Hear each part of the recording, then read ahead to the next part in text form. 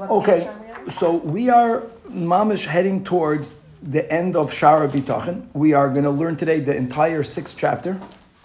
Sixth chapter, whoever's using the beautiful white Shara Bitachons from Kahas on page 222, a very important introduction has to be given. And then I thought I'll give an introduction to the introduction. Without it, I don't think many people will appreciate this chapter. Okay, introduction number one. I want to tell you a beautiful story.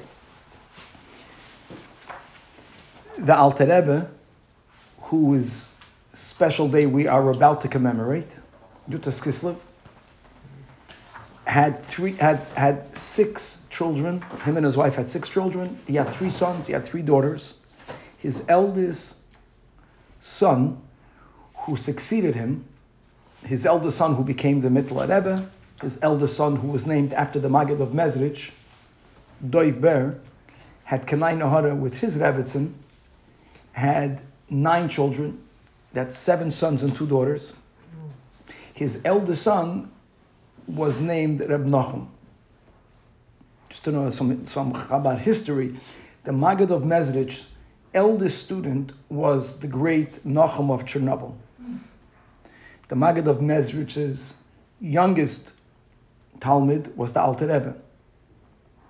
And the Maggid once expressed himself that he knows that Mashiach will be a descendant either from his oldest or his youngest student. When the Talmidim heard that, that's the way they made Shidduchim, before there was a Shidduch crisis. So the Chernobyler went over to the Alter Rebbe and says, okay, that's it. We're going to marry into each other. By this, the words of the Rebbe will come true no matter from what direction. And that was the way they made Shidduchim. And so his eldest son, the Mittler Rebbe's eldest son was named after Rav Nachum because Rav Nachum of Chernobyl already had passed on. These were the greatest of the early founding fathers of the Hasidic movement. Now, another stam to know, Jewish culture, which is true in certain Hasidic families, it's true in certain holy Moroccan families. Amongst many holier people, marriage happens when they're very young. Very, very young. Okay, from the Chabad Rebbes, the only Rebbe that got married in the 20s, in the late 20s, was our Rebbe, which was an exception. And it could be because of war, because of the inability of getting married. Most holy people, these are different types of people, they got married when they were very young. I'm talking about 12, 13, 14, 15, and that range, both the men and the women. This is something that we already find in the Gemara. Just to note, in Pirkei Avos it says, Ben Shmoina Esrei L'chuppah. So it's not the norm. It's the norm amongst holy people. It's both. It has to do both with their being on a different level of maturity. It has to do with them or their families making sure that they're not even in the realm of having certain challenges, because there are certain adult urges that when you're not married, the channeling it or the suppressing it is a big nisayon. And like this, they gave their children that opportunity that they never had that type of nisayon in life, or whatever other reason. I don't know, the Gemara speaks about either a buyer or Rava, I forgot. These are one of the main Amoraim from the Gemara. One of them said, I was married, that was I think when I was 14. If my parents would have married me at 13, then I would tell the Satan, I poke you in your eye. In other words, you would have nothing over me. Anyways, these people got married very young. This Rav Nachum, I think he was 14 when they did a shidduch for him. You have to know the Jewish culture. Today we're living in a world of abundance, and the Rebbe says that's a great thing. And it should be more abundant for everyone. Amen. The type of poverty, you read these stories, it's a different world. Garments, a new garment was unheard of. You got hand-me-down garments. The norm was that when you got married, I'm speaking about the men, when a man got married, for his wedding they tailored clothing, and that was the last time he had tailored clothing in his life. They would say, you tailor it once, and that would be up until the tachrichim. Because they couldn't afford it. If it got this, they made a patch. They were a different type of world. So now you have to understand, if someone understands that there's one time in his life that they're making for him a tailored garment, tailored, there was no other way. There wasn't stores. You got a tailor, you bought material. It was a big thing. And he was excited. He's getting married. He's a 14-year-old. And they called a tailor and they're making a suit or a garment.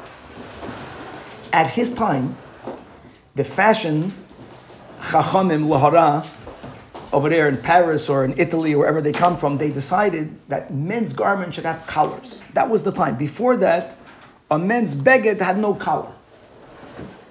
The Alter Rebbe, knowing that they're tailoring a beged for his grandson, for his wedding, called in his grandson, and he asked his grandson, I want to know, is it with a collar, modern, or is it without the collar? So he says, no, he says, it's with a collar. Like, hello, I'm from the young generation. It's a very interesting story. So the Alter Rebbe told him, it would be very important for you to tell the tailor to take off the collar. And the grandson says, Zayda, no, I want to wear the collar. I want the collar. There was a back and forth. There was a machlekes between the Zayda and the grandson. And listen to this. And the Alter Rebbe tells his grandson, if you're going to take off the collar, meaning if you're going to tell the tailor to take off the collar, I promise you that after you're 120, you will be with me in Gan Eden. Imi b'mechitzasi. Like, he hears that, he says, okay, if that's the case, you win. But he asked a question. He says, when I'm going to tell the tailor to remove the collar, am I doing it because you want that, which is true? Or do you want me to tell the tailor to remove the collar because I have to bring myself to a place where I don't care b'chlal about the fashion? Is it that I need to want it? So the Alter Rebbe told him that Hasidim have to be genuine. No, you have to want it to be removed. So he says, Zayda, I love your promise. I want to be with you in Gan Eden. I'm not there. I cannot bring myself to that. So the Alter Rebbe told him, if that's the case, that nothing happened, that's good. If that's the case, leave the collar on. Hold on. The Rebbe spoke about the story, and the Rebbe wanted to understand why was the Alter Rebbe willing to give him such a lofty spiritual reward for something that's apparently not a big deal. It was a big deal. Why was it a big deal? And listen to this idea. The Rebbe said this, that every now and then, every few hundred years, a new type of klipa comes into the world. When we use the word klipa, we don't mean to say something tamei or terrible, chazir. It means something that in itself does not reveal God, could be used for the bad, and with a lot of work, you can use it somehow for the good. But that takes a lot of human effort. He says once the klipa is introduced into the world, he says it takes hundreds of years until it's elevated and rectified and elevated. But if something is introduced in the world, and right away it's nipped in the bud, right away you see it, and you reject it, you're finished with it. And the Rebbe explained that the klipa of fashion, which for many people can be such a distraction and such a waste of money when not used properly, came into the world then, and the Alter Rebbe knew that his grandson was exactly in that place. It was something new for him. He was young. He was attracted to it. He wanted to dress modern. If he then would have been able, not externally, he was willing to tell the tailor, take it off. If he would be able to come to an inner place where, you know what, it's taka not important. And then even more than that, that's the fashion, dafka not the fashion. I'm going to dress the way if he would be able to get to that place, he would nip the klip on the bud.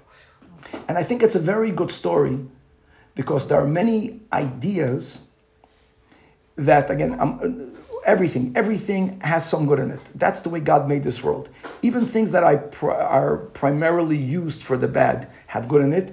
And there are many ideas that are a mixture of good and bad. We always call it klipa. We call it klipa because anything in the world that's not pure Torah and mitzvahs it can be misused. It can be like a shell. It can distract us. It can drag us down, etc. I want to introduce a topic, which is the topic of the 6th chapter, that for many of us will be foreign. Like almost not even necessary. Good for you.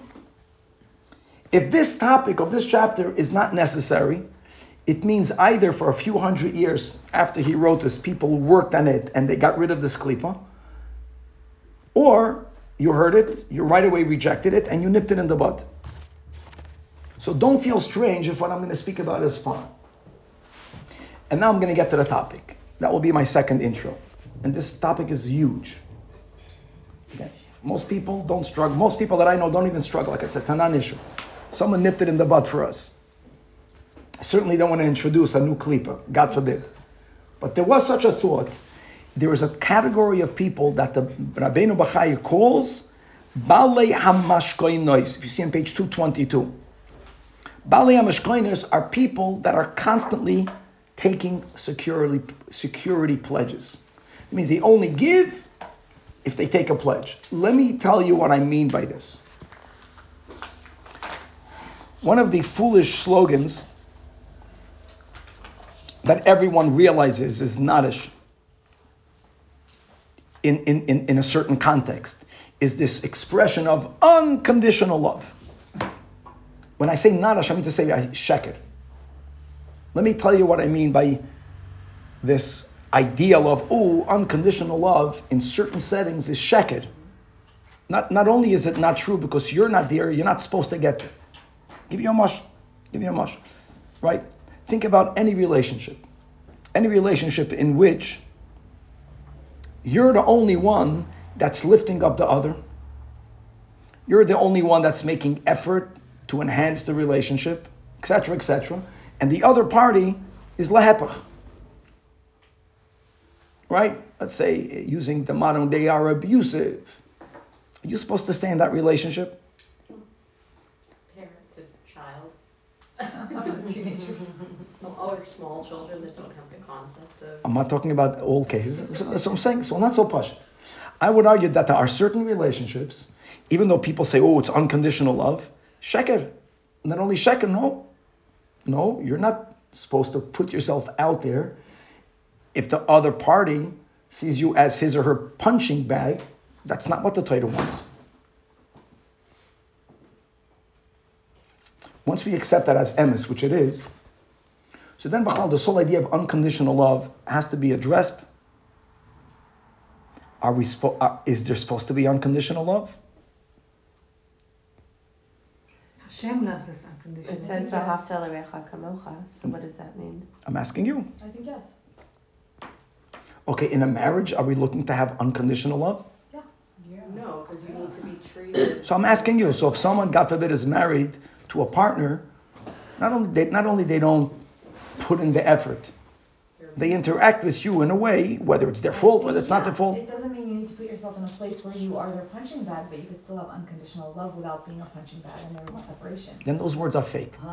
Why? What does it mean unconditional love? If a person doesn't love their partner enough and they walk away from the marriage, so they say, I still love you, but I'm walking out of the marriage. They always wish them well. They always pray for That's them. not called unconditional love. No, that's not a word. It's not emes sheker. In other words, that they love them, they wanted to be with them on certain conditions. People date. Why are people dating? Just marry. No, you're dating because you want to see whether there are certain conditions that are being met. I'm just trying to give it words to understand what he's talking about. The only unconditional love is the parents to the children and children to the parents. I would say by children to the parents. No. I disagree with that. It says kaved savicha. Kaved savicha doesn't say love. Very good. I think if a parent, even if the parent is innocent, meaning they're not doing this consciously, if they are, God forbid, doing things to their children that is to the detriment of the children, God forbid that God wants the child to be in that daladamas, run away from fire. I'll give you the extreme example. If a father is trying to burn his child, to burn him up, and the father says, come here, is God telling the child, kaved savicha, go there and get burnt. God forbid. Being burnt literally with a flame? Yeah. I just want to give a mashal. In other words, that there are certain relationships, I would argue, most relationships have to be conditional. They have to be conditional. That knowledge will make the relationship better. This is a long topic. There might be exceptions. But in the extreme, certain conditions must be met. So the way they word it in America, gimmick. No, I love you, I'm just going away from you. Okay, if you want to call that love, gesundheit, so then it's unconditional. I'm not talking about the fact that a parent and a child are forever parent and a child. You cannot disown your parents, you cannot disown your children. That's a fact. I'm talking about love. I'm talking about a feeling.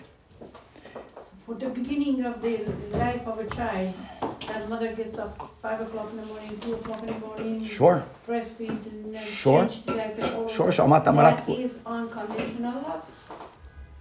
When the child is 10 years old, or the child is 30 years old, right, and the child wants to kill the parent, I'm asking you, should they make themselves available for the child? But is available Should they equal make to available, love? come, you want to shecht me, come, here's my neck. But is available equal to love? Well, it's very much related. Yeah. Love is a feeling of attraction, of trying to be close. How are you close? By saying no, you can be close to that child. That's not called love. That's called boundaries. You can relate to the child through boundaries, through gevura. Unconditional gevura I get.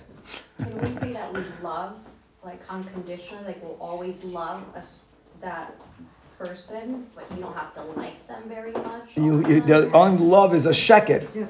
It's a lie. Wait, so are you saying it's unconditional love or it's not love at all? No, You I'm have saying the love opposite. without? I'm saying that the emesis is that these the relationships are conditional.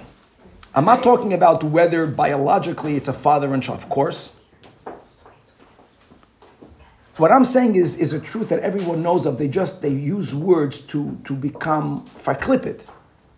Everyone, just think about it. You are closer to a person. I'm not saying that it's tit for tat, but I'm saying extreme.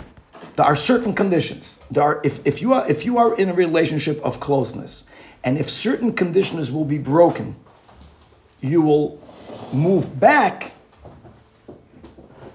That means that when you are in, it's conditional. Might not be verbalized. It's conditional. Does God love us unconditionally? Oh, very good. I would think so. I personally don't understand. Because Tanya says that we need to love every single Jew. You don't necessarily want to be connected and in a relationship with every single Jew, but you still love them. No. So let's go back to a parent and child. I'm speaking about the biological connection. That's unconditional. Okay. Just like Begashmias, a child is the geshem of the parents, mamish, and therefore siblings. They're same flesh. That connection is unconditional. Right. That connection, the soul. Between the siblings or between the parents? Same thing. It's all connected. It's the family. The family. The family unit. I'm not talking about the love. I'm talking about their connection. They're connected. They're the same basar echad. The soul of the Jews is one neshama. Right. That connection is a fact. But it's also subconscious. It's not necessarily conscious. I got that. But I'm saying on that level, I'm not talking about love. I'm talking about the feeling of closeness. Like, I'm always, if a person has a limb and the limb is poisoning them to death, I'm giving you just extreme examples. A person has a limb and the limb has an infection, and they're told by the Chachamim, what do? Cut it off. So that makes it unconditional. That makes it conditional. Yes, it does. I'm just trying to give words. So boundaries within a relationship, you're saying. Every relationship has to have boundaries. Every relationship has to have. First of all, everyone has it. This doesn't have to be preached. People have to be told that you have to be compassionate and you have to be forgiving. And if you're not getting hurt, there's no abuse, no stuff like that. No, then people should advocate you expanding. But this blanket unconditional is sheker. It's not true. It doesn't exist. Expanding, sorry, I just really want to understand. Expanding what? That means like this, that even though you have one, let's go into marriage. People get married. The reason why they're dating, the whole process of dating means it's conditional. If not, why date? Why date? Just marry anyone. That's not a contract of love. It's a contract of marriage. You can still get divorced and still love the person. or have love, or send love, or If a person loves everyone always, all the time, then that's an unconditional lover. But if you have certain people who you love and certain people who you know, whatever it is that's causing, that's your condition. It's called a condition.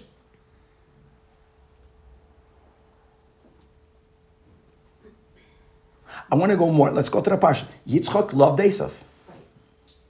Rivka loved Yaakov. And God forbid to be foolish like the foolish people out there that say, Taka, they made a mistake. No, the problem that we have is that we became so saturated with Western ideas, some of which might be great. Most of it is very distorted. Is that this becomes such a strong premise. Because many times when you have like Stump the Rabbi, people that are not frum, they have questions like, Rabbi, why do we have to praise God that much? Right? Would you ever have to praise your father 3 times a day because he's giving you bread? Like the foolishness of the question is not a question. Because my very existence is being recreated by God every minute. I would argue praising God the whole day is not enough. Who sets the premise what's enough and what's not enough? The Torah. And if the Torah says daven for a man 3 times a day, that's exactly the right amount. Less than that is too little. More than that was not necessary. It's nicht gefährlich to praise God more than necessary. I'm saying there are many ideas. There are many ideas in this noisa that were completely off. The premise we should know that we has to get corrected by the Torah. The topic that he's speaking about, Bali Mashkoinus, is what I would call conditional love. Conditional love. What's that second word now? The second word. Baali, masters of a pledge taker, means that I'm going to give to you when I'm secured that you're going to give back to me. Quid pro quo. Even if it's not exact. When people read this, they say, none of us are Baal Mishkoinus, but they're lying to themselves. That's all I want. I gave this intro to point out, it sounds nice, sounds pure, it's not emes. The only relationship in which there has to be no conditions is between us and God. We have a lot of conditions to God. We have a lot of conditions to God, so that's like I don't relate to that. Us, no, but us to God, plenty. Okay. And he's writing a whole chapter by demonstrating that the more a person lives with bitachon in Hashem, the less they will be part of the group of people that have a relationship to God based on a mashkin. Give me just a second. I think this is not... Or you could just tell her to... No, it's fine. It's fine. Say it happens all the time. No problem. Battery 100%. Yeah, I'm sorry. I thought I did it, but obviously I didn't. But that's the whole thing. We don't have conditions if we trust that everything Hashem is doing is for our highest best. Then there's no conditions. Doesn't matter what you do to me, Hashem. I trust you. Very good. My point in the beginning is that most of us, especially people that grew up, there's someone over here, if they can mute themselves here on the Zoom, that would be helpful. I know it's by accident, but it's a little bit disturbing. Most of us take this idea of unconditional love so, of course. Right. Then when they read this, they don't understand, why do I need him to tell that to me? I know that. I was taught that by that chacham or the other chachama here in the world. So first of all, beautiful. I gave my story. If you love God unconditionally, mamish, then either someone nipped it in the bud for you, or good that you thought about it and you're rejecting it. He's spending a long time addressing people who do have a conditional love with God. Most of us might say to ourselves in our minds, I love God unconditionally, but there are certain expectations that we have from God, and that's called conditional love. And the only reason why we indeed are meant to love God unconditionally, because unlike our parents, who even when they mean well, might, not from the fault of their own, do things to us that is very hurting. And we have to have that boundary. And the same thing about loving our fellow Jew. If someone is trying to kill you, I really hope you protect yourself. And you don't say, there are certain conditions in relationships. The only relationship in which there are zero conditions is with Hashem. Because Hashem is really good. And all that God does for us is for our good, even though some people are tested in that area. It's very difficult. Easy for me to say. I know that I acknowledge. But he spends a whole chapter explaining why don't seek a pledge from God's security. Now, to the extreme condition would be, I only give to you after I took something from you to secure. Like if I'm going to give you a loan, first give me a security. I don't want to keep your security. Right? I'm going to lend you $100. Give me your pen that's worth $100. And now that I have it, now I feel secure to lend you the money. Even if you'll default, I already have my payment. That's called the Baal Mashkoinus. And the whole chapter is written on the premise that we have that relationship with God. I'm telling you that Western people are not conscious of it.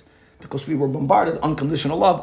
Even though the emes with our spouse, we have conditional love. And with your kids, you have conditional love. And with your fellow Jew, you have conditional love. Even though you say, no, I love them unconditionally. Sheked, at least own up, it's not true. That's all I'm saying. People don't have that capacity. And there's a good part to that. Because if you would be connected to them, like Lahavdil, the Christians believe in turning the cheek, it's against Yiddishkeit. Boundaries and conditions, which is a boundary, is important. Now, not with God. Not with God. Now, in other words, I want to use different oasis. With our children, we love them regardless. But we either accept their behavior or we reject their behavior. So this whole nuance, no, I love you, but I reject your behavior. But I still love you the same. The emes is, no, Yitzchak loved Esav. Meaning that there was a certain love that Yitzchak had to Esav more than he had to Yaakov. And Yaakov loved Rivka. She loved Rivka more than she loved Esav. Tanya expects this for every Jew to love every Jew. What's the Tanya? Tanya wants you to know that just like your right hand loves your left hand, in that context, love every single Jew. So this is the level of love that you're talking about. The level of love is not what I'm talking about. No, it's what you're talking about, that we are bound to our fellow Jew regardless what effect. I don't like the word love. We're connected. We're connected. We're one. Okay. Or let me word it differently. The way people have self-love. Self-love is a very distorting attribute. The only way we survive. Because if we would look ourselves the way we look at others,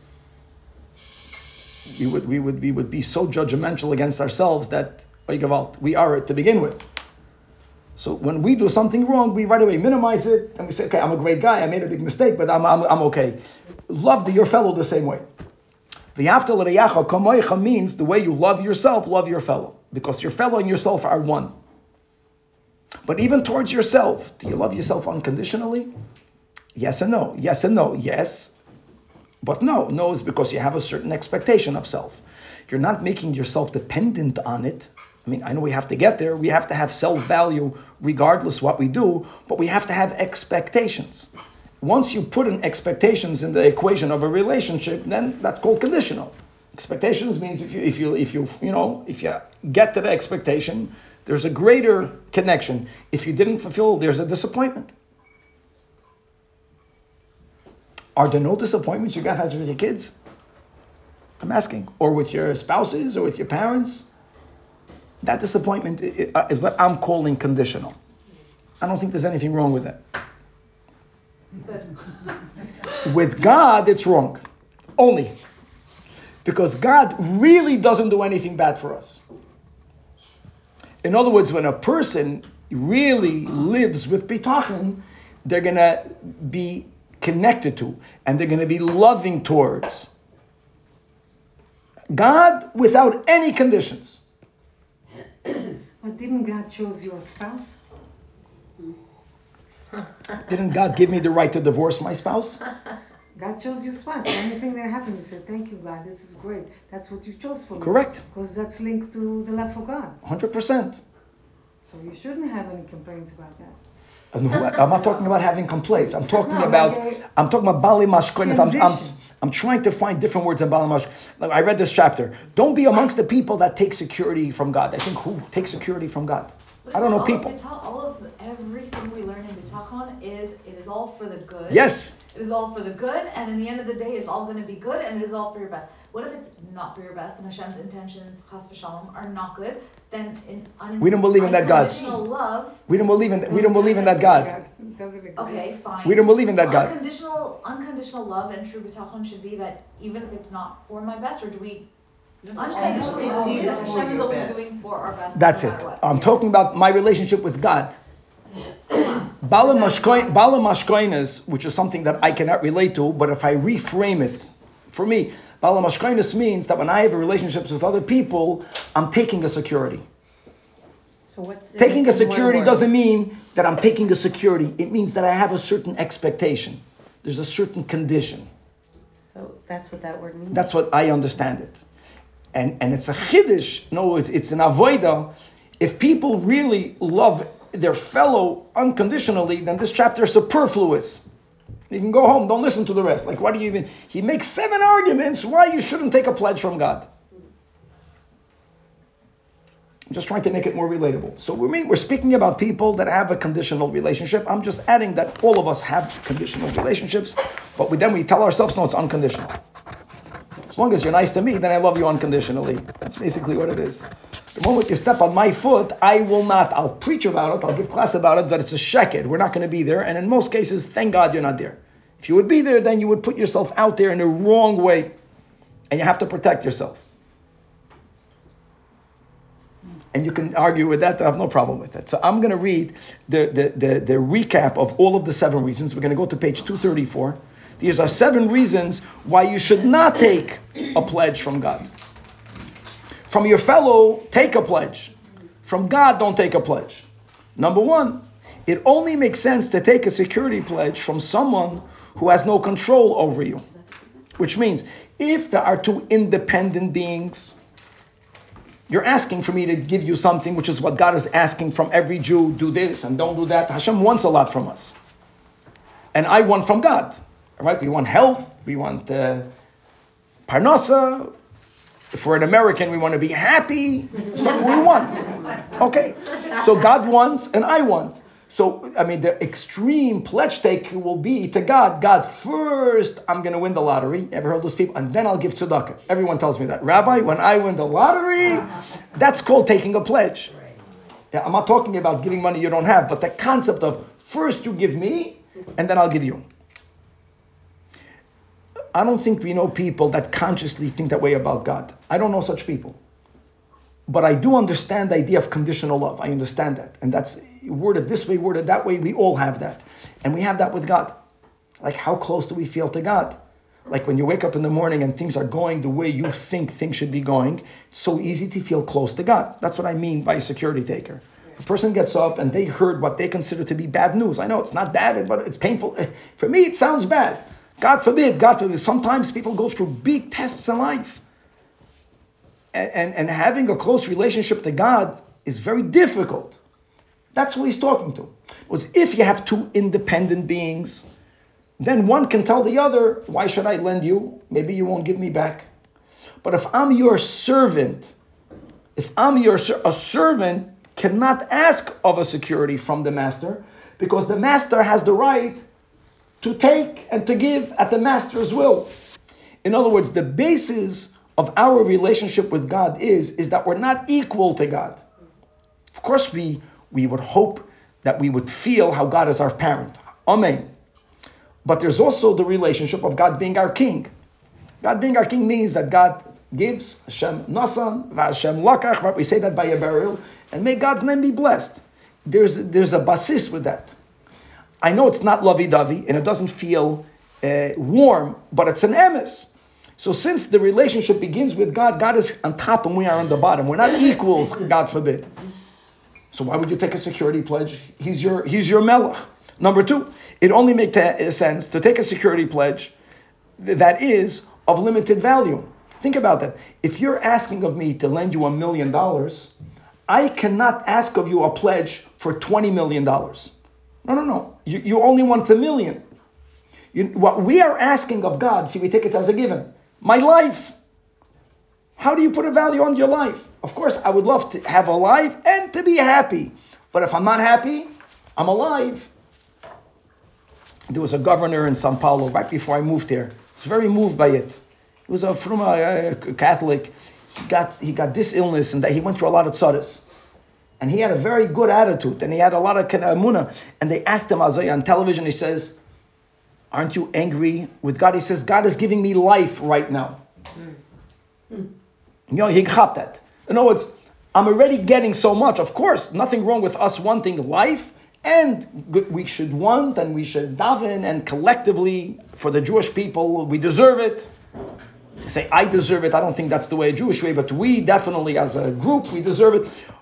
But God is already giving us more than He's giving us more than He's asking from us. So why? That means we don't appreciate what we have. Number 3, it makes no sense to take a security pledge from someone to whom you already owe money. In other words, if I'm asking you to lend me $1 million and I owe you nothing, then I can say, maybe you're not going to pay me back. Think about our lives until now. Were we such great players? If God would have loved us conditionally, we would be in big tzaddis. So God has expectations, but after the fact, He expands. He's forgiving. So we are already in debt. So if I don't accept that, then I'm not acknowledging where I'm at and the reality. Number 4, it only makes sense to take a security pledge from other humans who are limited in their capabilities. In other words, if I'm lending you money, what's my fear? My fear is you might not have money to pay back. If I were to know for sure you will always have money to pay back, I would never take a security pledge, unless I think you're a ganef, like you're talking about God over here. God, li hakesed li hazov. God has all the money in the world. God still wants our money. Don't get me wrong. Basically, that's the whole joke. But God can pay back. God has unlimited capacities to pay us back. Number 5, the objective of a security pledge is peace of mind. So he's writing something beautiful. However, in this case, he's focusing specifically on people that say, God, you want me to be observant? I have to make a living. Let's make a cheshbon. How much money do you need to raise and marry off a kid? Who knows the answer to that? Where? Unlimited. No. Yeah, in LA. Even over there in Atlanta. I know, but she said. I don't know the number, guys. It's a lot more than you think. Don't say it. They'll scare people from having kids. But let's say a person makes the cheshbon, and for every kid you need $5 million. Stami, you need more. It means you have 5 kids, you need 20. So now a person will tell God, listen, God, you want me to be frum? Right. You want from me? You give me $25 million. Okay, let's work with that. Why do you want that security pledge? No, we're telling God, God, give me $25 million, and then I'll do what you want from me. I'm conditioning my dedication, my commitment to what God is doing for me. Conditional love, what I'm calling. 1 second. You see, again, God has the money to give me tomorrow, but I want it now. Why do you want it now? Because it gives you peace of mind. Does it give you peace of mind? What do you think if someone gives you now $25 million? How do you know you're going to have it in 10 years from now when you'll need it? Where are you going to put it exactly? You tell me you'll put it in the stocks? What does that mean? You're going to buy cryptocurrency? No, look at the world. That people should acknowledge that I'm securing my financial future. A joke? It's really a joke. We should have a harchava, but no one is under that illusion. Nothing is ever fully secured. So you're not going to have peace of mind anyway. You might as well leave it with God. Leave it with God. It's safer with Him. And you're saying when you need it, it'll be there. Yeah, with God. Right. With other people, He's not saying don't take. Saying with the Eibusher, no, it's bitachon leads you to that place. All types of conditions that people put, I'm going to give to you based on what you're going to give to me, not shayach. Okay, God will give it to you. It doesn't help anything. Might as well leave it with God. How great is that? You know, there's a story, I remember as a kid, that there was a person, we say this every day in davening. I want you to know the real meaning of these words. The literal meaning is that wealth and honor is in your hands. Right? You, God, you give the wealth. You give the honor. If you decide someone is not going to be honored, they'll never be honored. That's the literal. Hasidim understand it. What is wealth? Being in front of you. If you are in the presence of God, that's wealthy. Covet, people want covet. You know what covet means? Being milfanech. That's the Hasidic understanding. The literal is that God, you have the power to give. And the Medrash says that if a person has all the money in the world, if God only wants, in 1 second they'll lose it. And if someone has nothing in the world, if God wants, in 1 moment they'll get all the money. So there's a story in the times of the Baal Shem Tov that a Yid davened, and he learned the Medrash. Again, like we began our story today, you want to be emes. So yeah, you can think those words. He says, it's not really emes. He was a very wealthy guy. He was a very wealthy person. 1 moment, he says, it's not shy for me to lose my wealth in 1 moment. One of these Baal Shem Tov stories. And as he's having these thoughts, he lived in a neighborhood in which, in those streets, Jews cannot walk, which was very common in Europe. And as he's thinking about God's power and what good guy, he wandered off Nebuch and Teratne, and they arrested him right away. And they told him that if he's not going to write over all of his money to the church, they're going to burn him. Right away, he wrote a document and he says, God, you win. All the wealth in 1 instant can be lost. But then he says, the Medrash concludes that in 1 moment, you can get it all back. So that document was in the church, and something happened and the church burned down, and he was wealthy again. And the Baal Shem Tov told him, be careful what you're thinking about. Yeah? Number 6. Wasn't the other story that that rabbi was sitting and putting all of the money in front of himself, so he was comfortably davening, so he was like putting everything in front of him, the money, so he had it. That same rabbi at the end of the day gave away all of his extra money.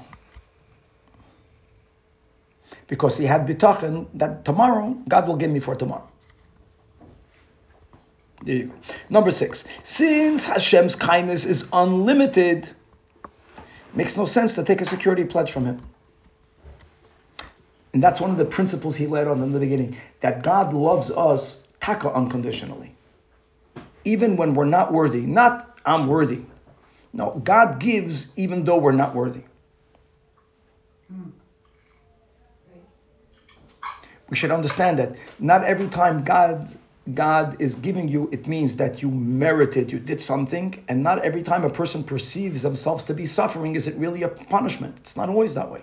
We don't know. Could be not. We don't know. Number 7, a person can only repay his responsibilities towards God with God's help. As such, it makes no sense to take a security pledge from God when he might not be able to repay God what he already owes. So I take a security pledge. I'm also an honest person. I just don't trust that you're going to pay me back the money. But if you will pay me back the money, I'm going to give you back the pledge. Who can ever tell God that if he gives us something, that we will be able to give it back to him? Question. Even though we have freedom of choice. But even when we have freedom of choice, it's God's giving me the life and the koyach and answering my prayers this morning. Don't bring me to Anasayan. We have freedom of choice. You know, the famous story, David HaMelech, he was such a great person. There was no one as great as him. And this is coming from a place of emes. So when he davened every morning, Elokei Avram, Elokei Yitzchak, Elokei Yaakov, he didn't understand why doesn't it say Elokei David. This is not from arrogance. He was from the all of mankind.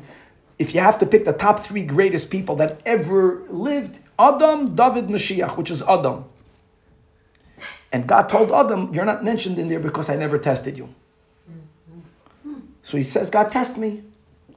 So God brought about Bathsheba. And he failed the test, whatever that means. And he told us, daven every morning, don't test me. You're taka amazing, and you have freedom of choice, and you're disciplined.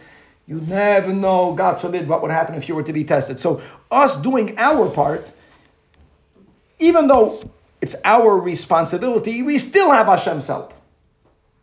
When a person contemplates on any one, and certainly in all of these 7, a person should get to a place based on our trust in Hashem of having a real unconditional connection and love and commitment, no matter what, to God.